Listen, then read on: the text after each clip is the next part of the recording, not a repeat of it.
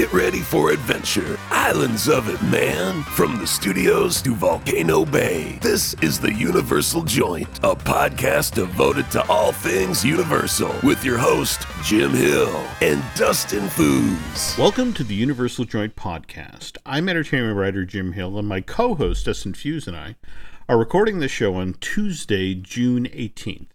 It's been a couple of very news-filled weeks since we last recorded a podcast, and honestly, folks, that's entirely my fault, not Dustin's. Long story short, Nancy underwent back surgery middle of last week, which seems to have gone fairly well. She's up and moving around the house, but the downside was between all the pre-operative doctor's appointments and trips to the hospital, there just wasn't sufficient time to write, research, and then record a new episode of Universal's Joint prior to procedure. But that was it last week, and this is this week, and looks like Dustin and I can squeeze in a quick show. Dustin, you actually get to leave the wilds of Canada to head down to Orlando, right? You're down there for how long? I'm going down for 7 days. Mm-hmm. It'll be a very fun and exciting solo trip. Mm-hmm.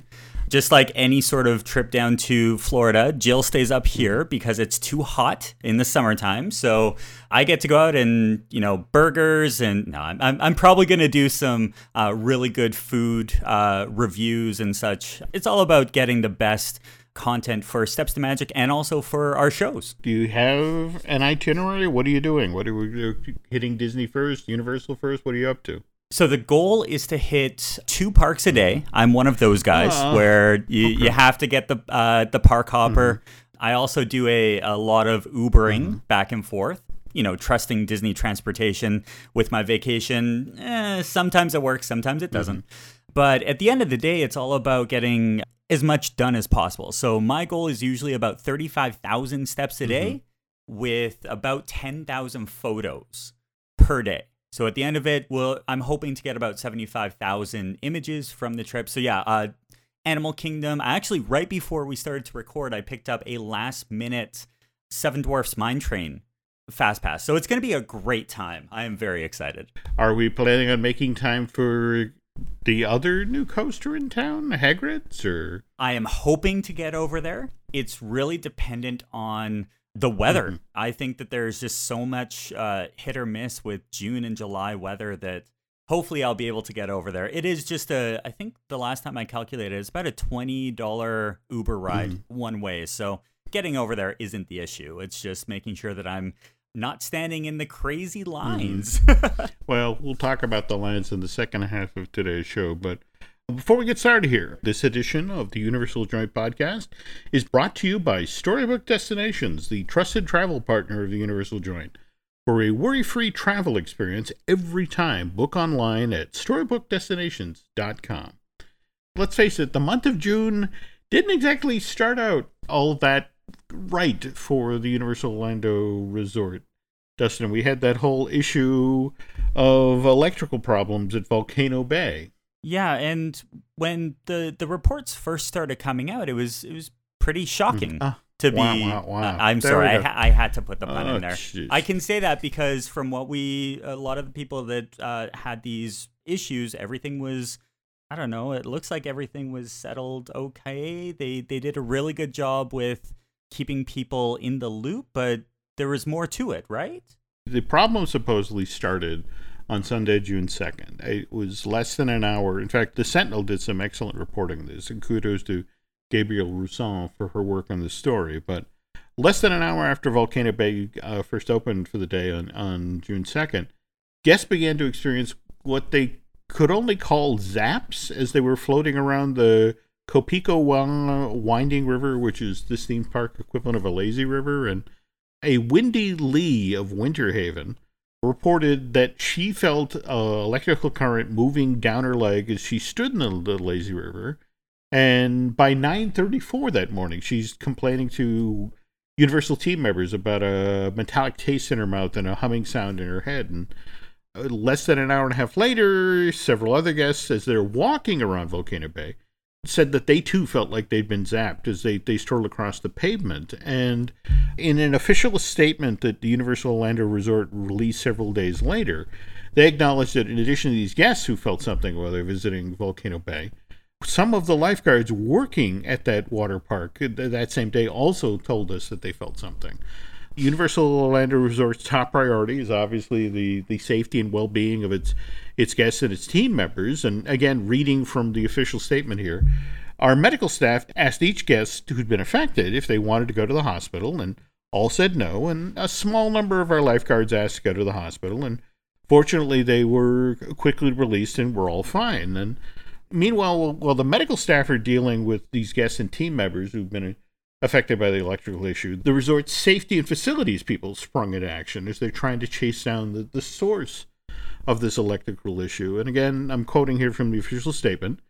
It took us some time to understand where exactly these shocks were occurring. As we identified specific areas, we quickly closed rides in other parts of those areas, and we eventually closed the entire park out of an abundance of caution, which is true. Again, according to Gabriel's story, all of the rides in Volcano Bay were closed at about 6 o'clock that night, and with the entire park then closing and all the guests being swept. After it's closed for the day, the Universal Orlando Resort calls in crews from the Orlando Utilities Commission, outside electrical contractors, and our own experts, and we now know that the problem was specifically electrical. We spent the hours in the day since Sunday testing and retesting our electrical systems across the park, and we made repairs and modifications to our electrical system. We believe that this has resolved the issue. I have to tell you, Dustin, that in covering theme parks for the past 35 years, it's very rare for an organization to be as upfront and as plain-spoken as Universal Orlando has been in the face of the Volcano Bay electrical issue. Mm-hmm. Listen to how Universal Parks and Resorts chose to close out its official statement on this incident, which did generate a good amount of bad publicity for their water theme park. We know it is disturbing to feel any level of shock at a water park. We definitely understand and want you to know that the safety and trust of our guests and team members is vital to us. Everything we do is motivated by their safety, and that was the case on Sunday.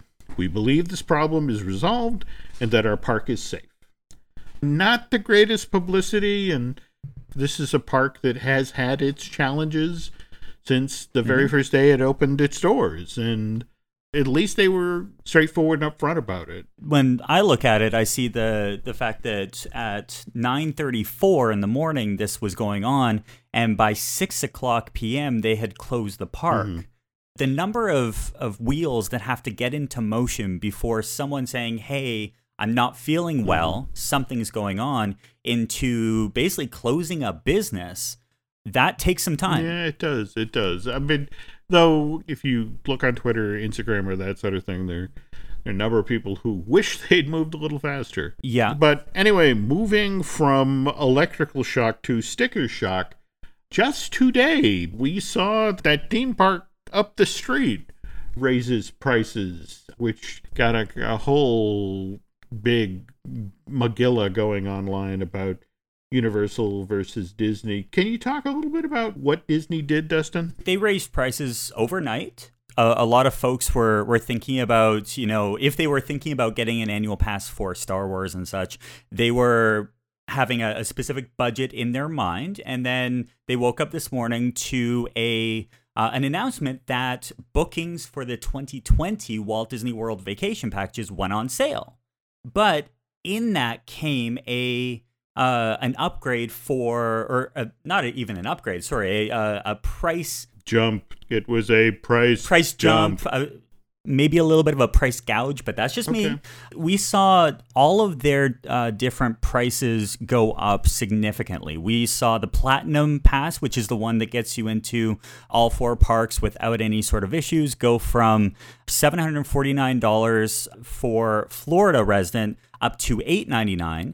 And then the one for me personally, out of state, went from $894 US into $1119. So that's an increase of $240 US. Yeah. So when we're looking at Disney World, there are many different sides to take on something like this. I tend to look at it as a trip planning expert that at the end of the day, your budget is your budget. And when I had my sights set on an annual pass for when I'm going down in 2 days, after seeing this price jump of the price pre-tax and, with all the added stuff that comes into a trip. You just have to make your bed and lie in it. So if that means buying a lesser ticket package instead of an annual pass, you buy a 5-day ticket or a 7-day park hopper versus doing an annual pass. That's one way of doing it. And this wasn't just the regular annual pass. It turned into the Platinum Pass. There are increases on the Epcot After 4, the water parks. There was a lot of stuff that went into it. Now, Jim and I talked about how with Universal, this brings another conversation, which is, do people now look at Universal annual passes and say, hey, that's a bargain. We should pick that up and spend more time at Universal to experience things like Hagrid's, knowing that for the next little bit of time, next 2 months or so, there isn't going to be Star Wars. Maybe that does come into the conversation. Well, actually, I think you were the one who made the really intriguing observation, because I was pointing out that as an Orlando local, it looks so much more affordable to have a Universal pass. So when you have friends and family come to town, it's like, this is the park I'll take them to. But you were the one who noted that of all the price increases for the Disney passes, the one that increased its price by the least was the Florida resident pass. Yeah, the Florida local, and the fact that they have that extra perk of being able to do the monthly pass. Where out of town, it's very similar to, and I was trying to figure out the right mentality to go into this as an explanation, but when you're going and planning your education and you're looking at state schools versus out-of-state schools, and for folks like me coming from Canada down to the US and maybe seeing that international side, there are different pricing levels based on where you're from. And I think this was one of those elements that, honestly, the $150 change from the Platinum for Florida residents versus the $894 up to $1119, that's a significant price point. When you look at the fact that the Universal annual passes, the 2-park Universal, the top of the line is $509.99. So that's a significant change between that and Disney World. No, absolutely. Supposedly one of the reasons Disney's been so aggressive about increasing the price of its annual passes is the very fact that they're about to open. You know, or they've got the Galaxy's Edge that's opened in California that's been in sort of its tryout period. We're coming up on, June 24th, where the reservation system goes away. And, that's going to be very interesting to see what happens there. And conversely, just in the last day or so, kind of flipping the script from what they did out in Anaheim, word got out that they were, in fact, out ahead of the opening of the Florida version of Galaxy's Edge. They were going to do a couple of annual pass holder preview events. So you got to wonder, given the stories that are out there about how few people have been coming to Disneyland Park and the like. You and Len had a great conversation on the last Disney Dish about how when you were a local, and let's be honest, Disneyland is mostly for locals. They have a different way. They're a local theme park. So because of that, most of the folks that are going to Disneyland are locals. That's why you get that bump at 5 o'clock every single day. Well, locals don't stay in hotels. So because of that, a lot of the Star Wars Galaxy's Edge reservations weren't going to locals. Some of them did go and buy hotel reservations just to get in. Yeah. And you're right. I think the phrase is that Disneyland is the world's most famous regional theme park, whereas, again, Walt Disney World is a world-class resort. And when you factor in all of those on-site hotel rooms, this is a very different animal. Well, yeah, it's 2 or 3 local Disneyland resorts versus 20 plus of Walt Disney World official resorts. And we look at it as there's so much more people. And at the end of the day, Disneyland is the test subject for Galaxy's Edge.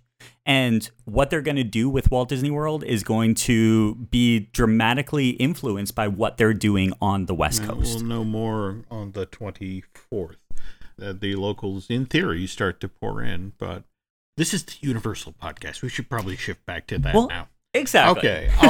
And speaking of Universal-related news, we saw Secret Life of Pets 2 come out, and Boy, that didn't go as planned. I mean, Secret Life of Pets, the original, came out in July of 2016, and over its opening weekend, just over its opening weekend, it sold $104 million of tickets in North America. And Illuminations Entertainment, the folks behind the Despicable Me movies and the Grinch film we had just last year, thought that with Secret Life of Pets, they had their next franchise. So they quickly put a sequel into productions.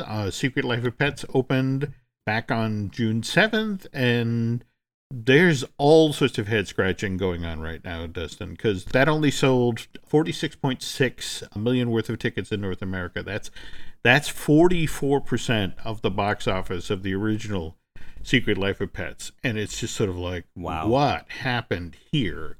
And this is especially troubling for the folks on the Universal Parks and Resort sides, because the Secret Life of Pets Off the Leash. Yeah, Off the Leash, which was actually just registered as a trademark. Well, there we go. Which was funny because it was in the same breath as as Big Fire and such. So this was June 14th was when they registered that trademark. Just like Despicable Me Minion Mayhem. There was going to be the park this debuted in, but there was already talk about Secret Life of Pets, well, first of all, going to Beijing, likewise Singapore, and even in Orlando. It was kind of interesting. I mean, every so often you'll hear about maybe the Blue Man Group is coming to the end of its run in Orlando. And the interesting thing is that that's what they were thinking. They were thinking that the Illuminations Entertainment Land would actually move in that direction, that you'd go past the Gru's house, so to speak, and the next block over would be where they would have built Secret Life of Pets, which would then have allowed them in across the street in where Shrek 4D is being shown. That's would have become, I guess the plan still is that it will become the DreamWorks Theater at some point, and we'll see that Kung Fu Panda film come through. But you got to wonder, is that now going to happen? More to the point, Secret Life of Pets 3, which I was told was supposed to be Universal Pictures' big release for June of 2023. And wow. I guess we'll have to wait to see what happens there. And speaking of threes, Jurassic World 3, that's supposed to actually come out in June of 2021. On the other hand, if you can't wait to get back to Il Nublar, there's Jurassic World Camp Cretaceous. Have you heard about this Netflix series, Dustin? I have, and any sort of Jurassic World stuff, I want more. Okay. Anytime I see any of, dinosaurs and, especially the quality that's being put out right now within that franchise, it's like I'm 10 again. Yeah, well, and it's interesting you say quality, because there's a teaser trailer out right now for Camp Cretaceous. It really looks great, and likewise, a couple of the pieces of the concept art. For those of you who don't know the concept, this series, animated series, is supposed to be set, it's kind of running parallel to the storyline of the initial Jurassic World film from 2015, that evidently on the other side of the island, there's sort of an outward bound adventure area, and there's 6 teenagers who are there, and then the Indominus Rex gets out, and everything goes to hell in a handbasket on the other side of the island. And as they're clearing the survivors off, they forget about these 6 teenagers who now are forced with, they don't have any contact with the outside world, and they have to survive till somebody remembers and comes back and collects them. This is a show that right from day one has a ticking clock, because wasn't it in Fallen Kingdom where Mount Sibo, the volcano on the island, blew and wiped out everything that wasn't carried off the island? There's supposedly a 4-year gap between the events of the original Jurassic World and Fallen Kingdom. So I guess they got 4 years to get those kids off the island. Anyway, it's showing up on Netflix in 2020. Keep an eye out for that. But again, if you're like Dustin and you just can't get enough Jurassic World, I guess right now you can actually go out to Universal Studios Hollywood, to the lower lot, and the bar, the Hila New Bar, has opened along with the Jurassic Cafe. Is the merch also open? The merch is open. It's coming. It's coming so soon. And all you have to do, the excitement that is happening in Universal Studios Hollywood about this franchise is hitting peak capacity right now. So the quality that the team members, the creative folks, the engineers, everyone who put time and effort into Jurassic World on the West Coast, it's just being shown off. I think the fact that when you go to the locations like is it Isla or Isla? I think it's Isla Nubar. There we go. I just think that word pun is worth buying a t-shirt with that on it. Like, that kind of stuff is just brilliant. So you've seen that there's unique food and such, right? Yeah. In fact, I was eyeballing the menu for the Jurassic Cafe, and have you seen the photos? It looks good. It does look good. But again, the whole conceit is what Costa Rican inspired cuisine. So we got things like roasted red snapper and citrus glaze, chicken, not to mention pomegranate guacamole with plantain chips, and that's something Nathan and I will have to try when we get out there. As for the bar, they're doing tropical themed cocktails in collectible cups, which is good news for all you tiki enthusiasts out there. I'm looking at you, Michelle. That means you can get your pina coladas, your painkillers, and your margaritas in 3 different types of mugs. An etched tiki, a bamboo style tiki, and tiki god. They had a couple of shots of those mugs. They looked fairly collectible, right? Yeah, they look collectible. I won't get one, but that's because with me, I look at getting more of the drinks than buying that extra mug. But I think when you do some research into the merch side of Jurassic World, they've really spared no expense. Oh, jeez. Oh. I had to. I'm sorry. John Hammond would be proud of you. Speaking of sparing no expense, though, that every theme park on the planet now, when they have a thrill ride of size, does the image capture. And I have to admit, I'm kind of intrigued by what Jurassic World, the ride, has decided to do here. This is really sort of a social media age savvy decision. Because, again, it's not a still image now. It's super slow motion. Yeah, they're doing the same thing as what is currently over at Seven Dwarfs Mine Train. So when you go on Seven Dwarfs, they have multiple cameras where you have your still images, but they actually produce a video where it shows you coming around a corner and it slows down so you actually get to see the pure joy in your eyes. And it's always at the best spot. I think there are some locations at Disney and Universal where they don't really pick the right backdrop for the photo. Like have you been in the one at Space Mountain? It's basically as you're going through the tunnel that lights up with red and just before you're starting, you turn around the corner and all of a sudden they take your photo. And you look at it afterwards and you're like, that's not a good photo. It looks like Universal has taken steps to really focus on not just the photos, but knowing that every single person is going to be putting this on their Instagram stories. Okay. Well, it'll be interesting to see when those slow motion images start to show up. And speaking of which, this isn't official, folks, and I'm putting this out there with the caveat. But face it, as Dustin has mentioned, the merch shop is open. You know, we've got New Bar and the Jurassic Cafe are ready to take on customers. A lot of construction walls have come down, and if you go with the history of Universal Studios Hollywood, I mean, when they brought on board their new grand finale, the Fast and Furious Supercharged, as part of their tram tour, that was just before the July 4th weekend.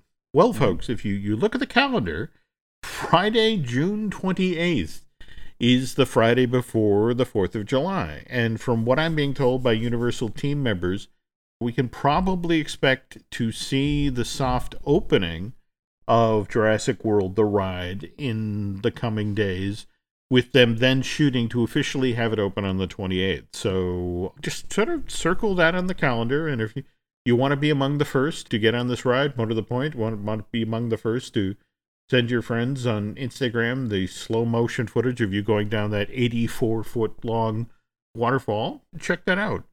Speaking of things that should have maybe had a soft opening, when we get back from our commercial break, Dustin and I will talk about Hagrid's Magical Creatures Motorbike Adventure.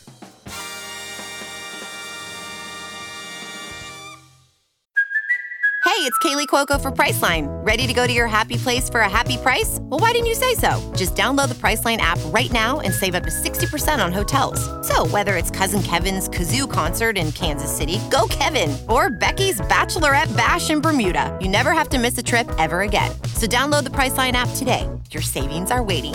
Go to your happy place for a happy price. Go to your happy price, Priceline.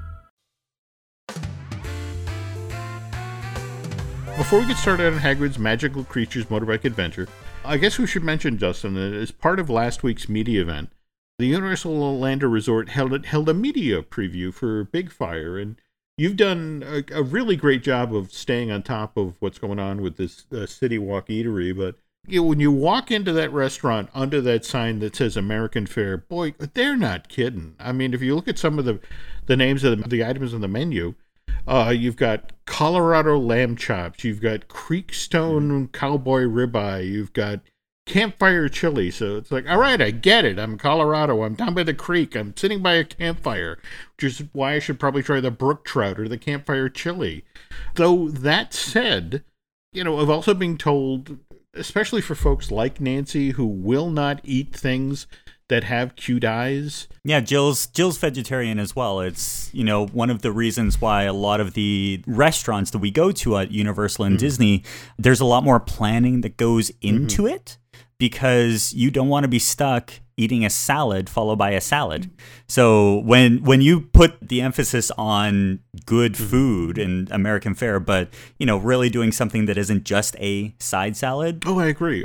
Big fan. What's interesting is Big Fire has got things like wood charred Brussels sprouts. They've also got a baby beet and goat cheese salad, not to mention fried green tomatoes. And I can't help but notice that that's kind of the same stuff you can find over at the Polite Pig and Disney Springs. Yep. By the way, are you going to be hitting that hard too during this trip, or? Oh yes, flat out. There are many restaurants, especially at Disney Springs, that I haven't been to recently. So I'm going to do that, and hopefully the goal is to make it over to Universal. But at the end of the day, we're going to be back in Universal in just a couple of short months. True. So November. Which brings me to an interesting question. We have the NBC Sports Grill and Brew, which also has a spectacular meat-based menu, has its wonderful open kitchen where you can literally see the stuff being grilled over open flames, and they do get a region-specific meat offerings as well, like Midwest ribs and Smokehouse Angus beef brisket. I trust Chef Steve Jason, the head chef of the Universal Orlando Resort. He's very insistent that the key difference between the two restaurants, that Big Fire will be cooking over different types of wood and that sort of thing, and that'll give the offerings at that restaurant that much more flavor.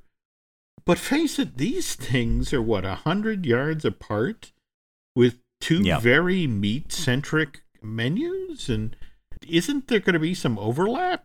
What's your take? When we were down there last, we walked around to most of the restaurants on City Walk and actually walked over to the concierge desk that's there at City Walk and asked for the vegetarian options. And unfortunately, there was not a lot of options. So what we ended up doing was talking to the chefs and saying, hey, we understand that there's not a lot of vegetarian stuff on the menu, but can you be creative? And I think that really started the ball rolling within these kitchens, saying that, well, there are people like me where I can get bacon with a side of bacon with a topping of bacon and be happy. But there's a growing segment of the population where you do have to really take the dietary issues and preferences into account. And I think that City Walk, as it grows and matures, and as the menus start to grow and mature, we'll see a lot more focus on different styles. And I think with City Walk specifically, they are maturing to a level that, I think they're starting to listen to their guests a little bit more. And as we see things like Big Fire open, and doing things like the baby beets and goat cheese salad and the fried green tomatoes, that's great. But there's also regional delicacies that they can tap into. So maybe that's something that will come out in the next little bit. And just like what we see at Disney World when they're doing their online reservations and you check the menus, they have menus for every single dietary issue that you could even imagine. I'm hoping that that will go to Universal very soon. All right, here's hoping, because when you look at something like Cowfish that, has carved out that interesting piece of turf where it's, you can get a great burger, you can get great sushi, and I worry about overlap. For sure. Well, and same as like the hot dogs. So when you walk into theme parks, there's an idea of what theme park food is. And I think that as we're starting to grow within the theme park industry with things like Satuli, and even in the Wizarding World of Harry Potter, there's emphasis being put on good food. And we've all been to those media events where you're walking through and you're like, okay, I've seen this burger before. I'm hoping that things will change and the numbers will speak. Speaking of the Wizarding World, I guess it's time for us to finally turn our attention to Hagrid. And face it, we're kind of late to the party here. This, family coaster opened last week, and kudos across the board. I mean, I think it was Seth Kabersky who, works with the Orlando Weekly and basically lends good right arm when it comes to the unofficial guide, and was just talking about this isn't just one of the top 5 rides in Orlando right now. This is one of the top 5 rides in the country. That they've done an amazing job.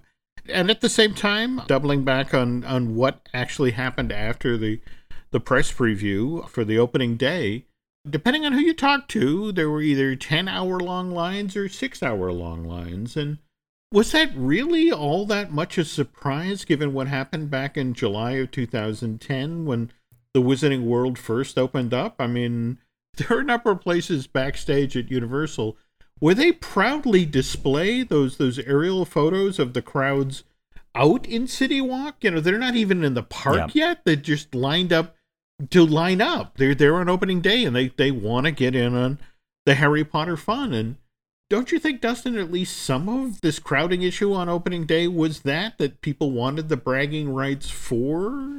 I was there for opening day for Hagrid's, or? Oh, absolutely. People wanted to be the first in line. They wanted to be the first to even post a full ride point of view video on YouTube, which the first one that I came across was the team over at the Potter Collector.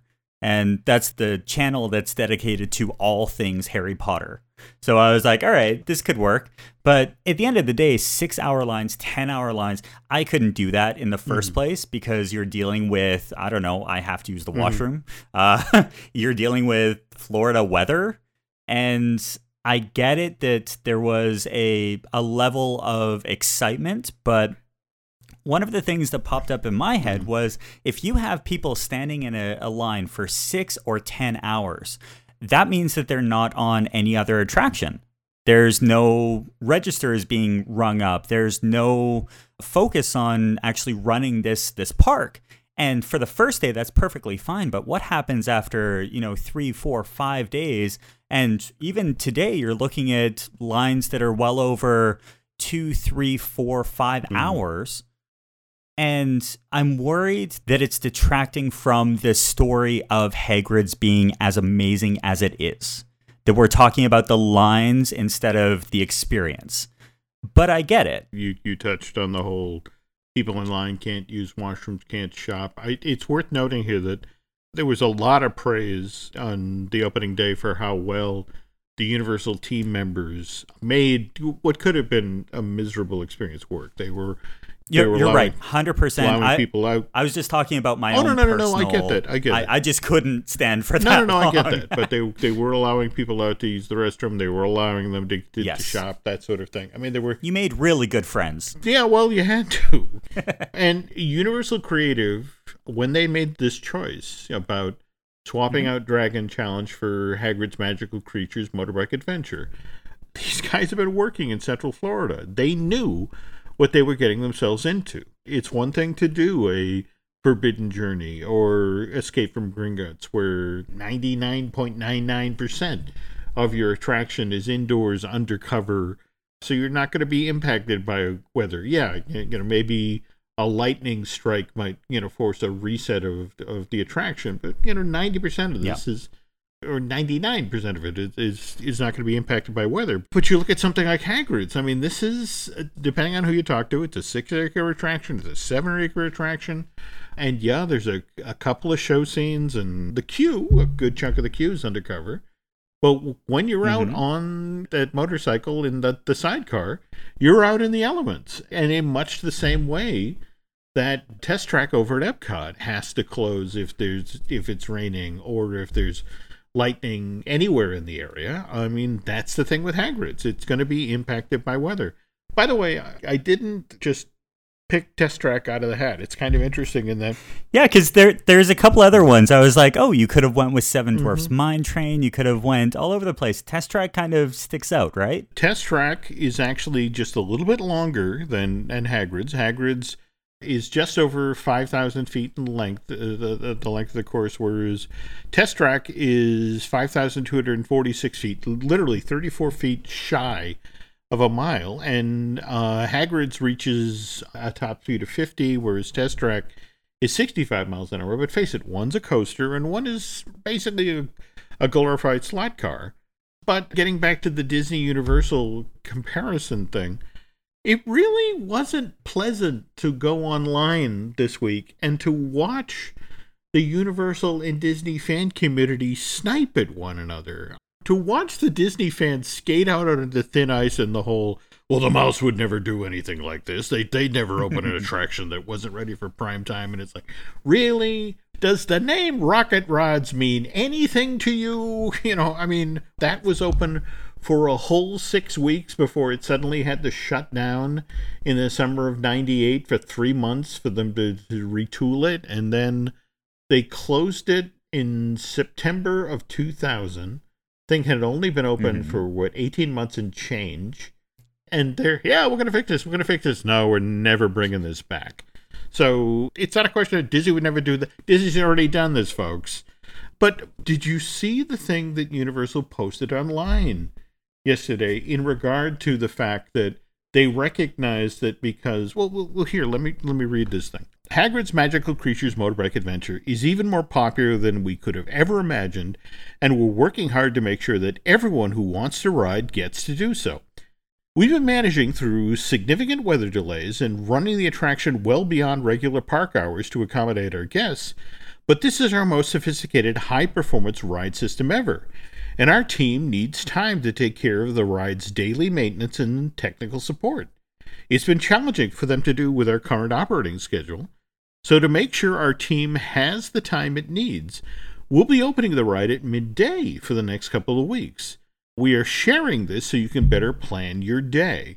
During this time, it's best to enjoy the rest of Universal's Island Adventure in the morning and check in with our operations team for daily updates. And we'll share any updates with you here, too. So, again, they posted this on Twitter in much the same way that we talked at the top of the show about how Universal handled the electrical issue at Volcano Bay. I mean, I love the fact that they're upfront about this. And, they explain why. We are doing maintenance, because this is a ride that needs a certain level of daily maintenance. So there are two things that pop out with this. So the first one is the fact that, or actually not a fact, this is a question. So if you get in line to ride Hagrid's at any point during the day, up to and including 5 minutes before the park closes, do they let you finish your ride? Because then we get the idea of if people are waiting in a 6-hour line, but the line at the end of the day is 2 or 3 hours long. This is one of those Magic 8 Ball says check back later situations. I mean, in much the same way that we are watching a Disneyland figure out how to actually operate a Galaxy's Edge, we are also watching a Universal Island Adventure try to figure out how to operate Hagrid's. And this is pretty much a learn-as-you-go situation, Dustin. Yeah. You can build these things, and you have a theory about how they're actually going to operate. But then, the hard reality that it's one thing when it's in Anaheim and you tell somebody, I'm sorry, folks, I'm sorry, folks. The moose outside should have told you we were closed. No, in this case, though, when it's Orlando and you're dealing with people who have saved for years to go and do something like this, it's that much tougher because it's like when they miss their one window of time to do this, it's gone. This reminds me, we haven't touched on this story yet, but I wanted to pay tribute. Did you see that story about the young boy with autism? Yes. I was going to send it over to you. The thing is, all day long, all he had wanted to do is go over and ride the amazing adventures of Spider-Man at Islands of Adventure. And when they got there, the attraction was having issues and had gone down. In fact, it looked like it was going to be down for the rest of the day. And the poor little boy was so overwhelmed by this news that he literally collapsed on the floor and just was, crying and screaming. And there was a Universal team member there outside the attraction that saw this happening. Went over to the family and said, would be okay if I got down on the pavement and laid next to him. And the family, was just sort of, again, they're trying to deal with this issue themselves. And they said, okay. And I'm forgetting the name of the young woman who did this, but she just laid on the ground there and, talked to him in a very calm voice and helped him, be able to calm him down a little bit, help him regain control of his breathing. And more to the point, actually sort of shooed away people who were taking pictures or stopping to gawk. Just sort of like, this isn't, this isn't a piece of entertainment. This is a poor little kid who's disappointed that he didn't get on the ride. And the family just thought this was the most amazing thing, that this woman went out of her way. And it turns out, I guess she's got a family member who also has autism and knows that this is what you have to do sometimes to try to regain control. Yeah. And the fact that it was a team member named Jen. Jen. But kudos to Jen that, she was willing to do this. And the family went home, wrote about this on social media. And given the way that things work, on the internet, I guess they immediately, this GoFundMe thing got set up so that they could send the little boy back and he could finally ride Spider-Man. And the family was, we didn't do this because we were looking to get money to go back to Orlando. We wanted to pay tribute to this amazing young lady, to Jen, who went out of her way to take a really bad situation. In fact, the cherry on the sundae is Jen, when he was finally calmed down, Jen went into the post-show Spider-Man store, talked with the manager there, and said, come on in. You can take your pick of whatever you want. And took what could have been a horrible situation and really turned this around for that family on their vacation. So, and these are the very same people who are, I know you've been standing in line for 6 hours, go ahead and get a drink. Or if you want to step out and shop, or you got to move your feet, go ahead. So, it's a real tribute to the Universal Orlando Resort that they have people like this working there. And hopefully you'll get to run into a bunch of them when you're around there next week. Oh, for sure. And one of the things that we talked about prior to the show was, and back to the comparisons of Disney and Universal and how Disney fans are actually starting to compare Hagrid's with Slinky Dog. And this is something that we'll definitely talk about on our next show. Hopefully my goal is to be at Universal. If I don't, I'll ride a few hundred POVs on YouTube just to make sure that I'm up to speed, because I do have a couple of fast passes for Slinky Dog Coaster. Cool. So enjoy them. I'll be an expert on that. All right, but before you head out the door, you've managed to bank a couple of the I Like Theme Park show, right? Yeah, so it's We Like Theme Parks. And it's basically a podcast for fellow Disney and Universal nerds who like talking about everything and anything going on through the theme parks and ideas, and mess around with other theme park inspired shenanigans. The idea behind it is that it's basically a theme park basically a podcast done by theme park fans for theme park fans. So it's a good listen. We're up to 9 or 10 depending on when you're listening to this show, but head over to where you get our Universal Joint show. Just search We Like Theme Parks and have some fun with that. Okay. And on our side of the fence, it's the usual pile of stuff, folks. We've got Disney Dish that I do with Len Testo. We've got Looking at Lucasfilm with Dan Z, we have got the Marvelous Disney podcast, which I do with Aaron Adams. Likewise, Fine Tuning with Drew Taylor. And I want that with Michelle Valladolid, which, honestly, folks, we're going to get to soon. It's just there's 1,200 Galaxy's Edge merchandise items, and attention must be paid. Speaking of attention, it helps people pay attention to these podcasts if you head over to iTunes and rate and recommend these shows. Likewise, if you really, really, really like what we're doing here at the Jim Hill Media Network, if you could head over to Bandcamp and subscribe to the shows, that would be great. And if you really, really, really, really like this podcast, you can actually see us live. Oh, God, that's right. Why do I keep forgetting about this? Yes, our event in November. Please make with the information about the... So it's November 15th through until the 18th. Just as a reminder for folks who haven't visited storybookdestinations.com/ I think it's announcing the next live event with Jim Hill. It's on their front page, so don't worry about it. Just head over to storybookdestinations.com. Everything from a resort holiday decoration tour. That's right, it's summer outside, and we're talking about holiday decorations. Oh, it's going to be one of those summers. Then we've got, there's a couple of tours that we're doing. We're checking out the holiday parade featuring Macy's, Cinematic Celebration. There is a lot of stuff that's going on for this. And Hagrid, we're going to, again, we may have to stand in line for the full weekend, but we will get on Hagrid. Yeah, and next door is the Jurassic World, so hopefully by that point we'll be able to check out some construction pylons. Maybe for you carnivores who are along for the trip as well, maybe we can answer the question about Big Fire versus NBC Sports Grill and Brew. We'll do a meat run and Nancy can take care of the Snuggetarians while we're away. Anyway, looking now to our next show, Dustin. By the time you get back, Phase 1 of Universal's Endless Summer Resort, the Surfside Inn and Suites, will be open. They officially throw open their doors on June 27th, and the 750-room hotel will be followed by the Dockside Inn and Suites. That's opening in May of 2020.